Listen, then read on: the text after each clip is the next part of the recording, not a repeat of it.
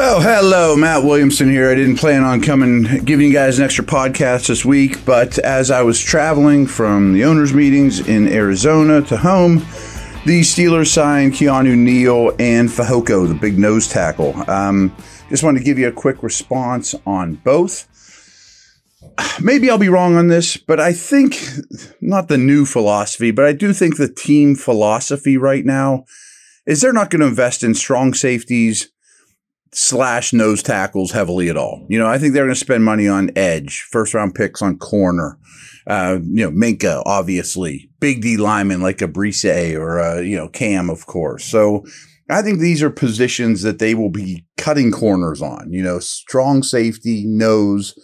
And that's not uncommon at all around the league. I mean, you don't need the Casey Hampton anymore. If you have depth there and your D tackles, your Haywards and Ogunjobis can do more, interior work. I think you're fine there. So let's start with Fehoko. Is one thing you're noticing is they're getting a lot of highly energetic, charismatic type of guys, especially these big dudes. And he certainly qualifies. I think he will bring an energy to the locker room, a toughness. He's not very productive. I mean, his stat line is minimal, to say the least. And I think he's going to battle with Adams probably for one roster spot. I don't know that 100%, but I just get that feeling that one or the other will end up on the team, not both. Maybe the other ends up on a practice squad, or if they don't draft a guy they like or bring back Wormley, possibly they both make it, or maybe you keep 7. But it's hard to get both those guys reps. And I would say they're probably close to equal players. I guess Fehoko probably does what he does a little bit better than Adams.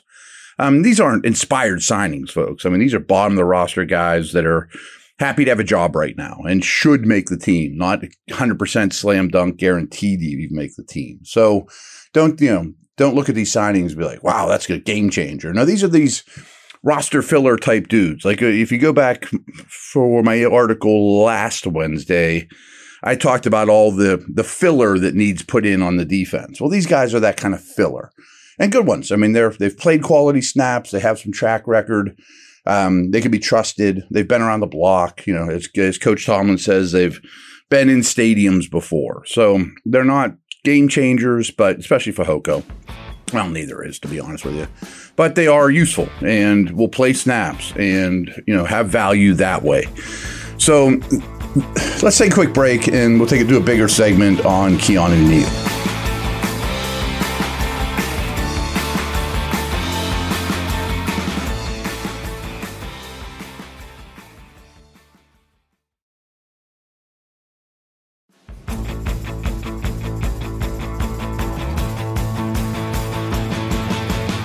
All right, Keanu Neal. He is a former first-round pick, sort of a safety linebacker hybrid type.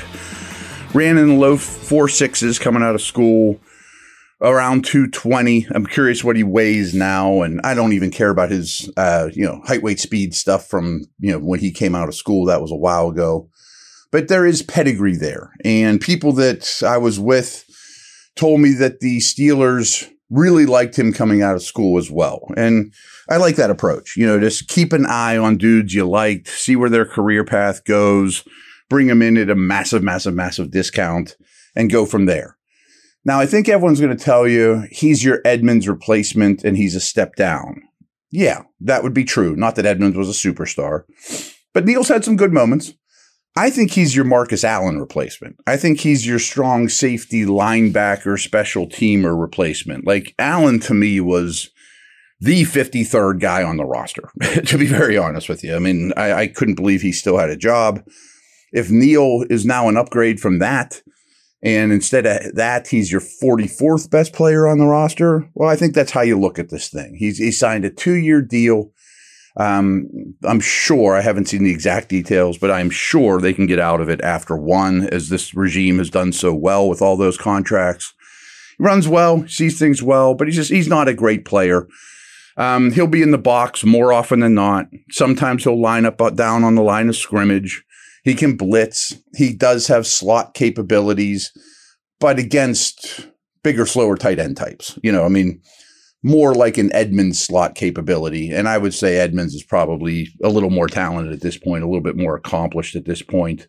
So I guess he's somewhere between Edmonds and Allen, and neither of these moves, as I mentioned with Fehoko, get in your way at all, frankly, to draft another D tackle, probably not a nose, or another safety. And I'm really warming up to the mid-round safeties in this class. And my hunch is by the style of their moves, they are as well. I think they're done. I don't think they're looking for an Edmonds replacement. I think you use those top 3 picks on premium positions, corner, tackle, D tackle, things of that nature. And in either the 3rd round, 4th round, 5th round, maybe in that neighborhood, if you trade down, you go get one of these type of dudes. And here's some names I think you should know as the mid-round safeties that I'm warming up to. Some are maybe a late 2nd, some are maybe a 5th, but, in that neighborhood of not premium picks. Jordan Battle from Alabama. Jair Brown, he's going to go a little higher, Penn State. Sidney Brown from Illinois. Ronnie Hickman. Brandon Joseph, Jartavis Martin, J.L. Skinner is a huge, almost like a Cam Chancellor type, would fit that mold really well. Christopher Smith from Georgia is smaller, but he's big-time leader, smart, not a great tester. So there's a lot of those names, and I'm probably even missing a few, to be very honest with you, of mid-round safeties that would immediately be a special teamer. They'd be on contract for 4 years. Some of them are strong. Some of them are slots. I don't really even care at this point, to be honest with you. And they would learn from Minka. KZ's going to play a ton. So both these moves make a lot of sense. And as usual, set them up to make moves in the draft, take things a step further in the draft.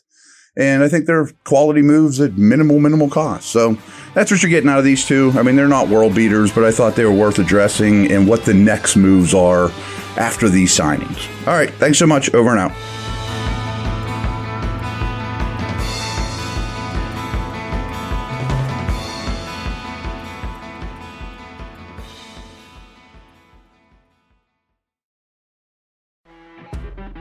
When you're listening to a true crime story that has an unbelievable plot twist that makes you stop in your tracks? That's what our podcast, People Are the Worst, brings you with each episode. I'm Rachel. And I'm Rebecca. We're identical twins who love true crime cases that make you say, didn't see that coming, and we hate the people responsible for them. Listen to People Are the Worst now on Apple, Spotify, or wherever you get your podcasts.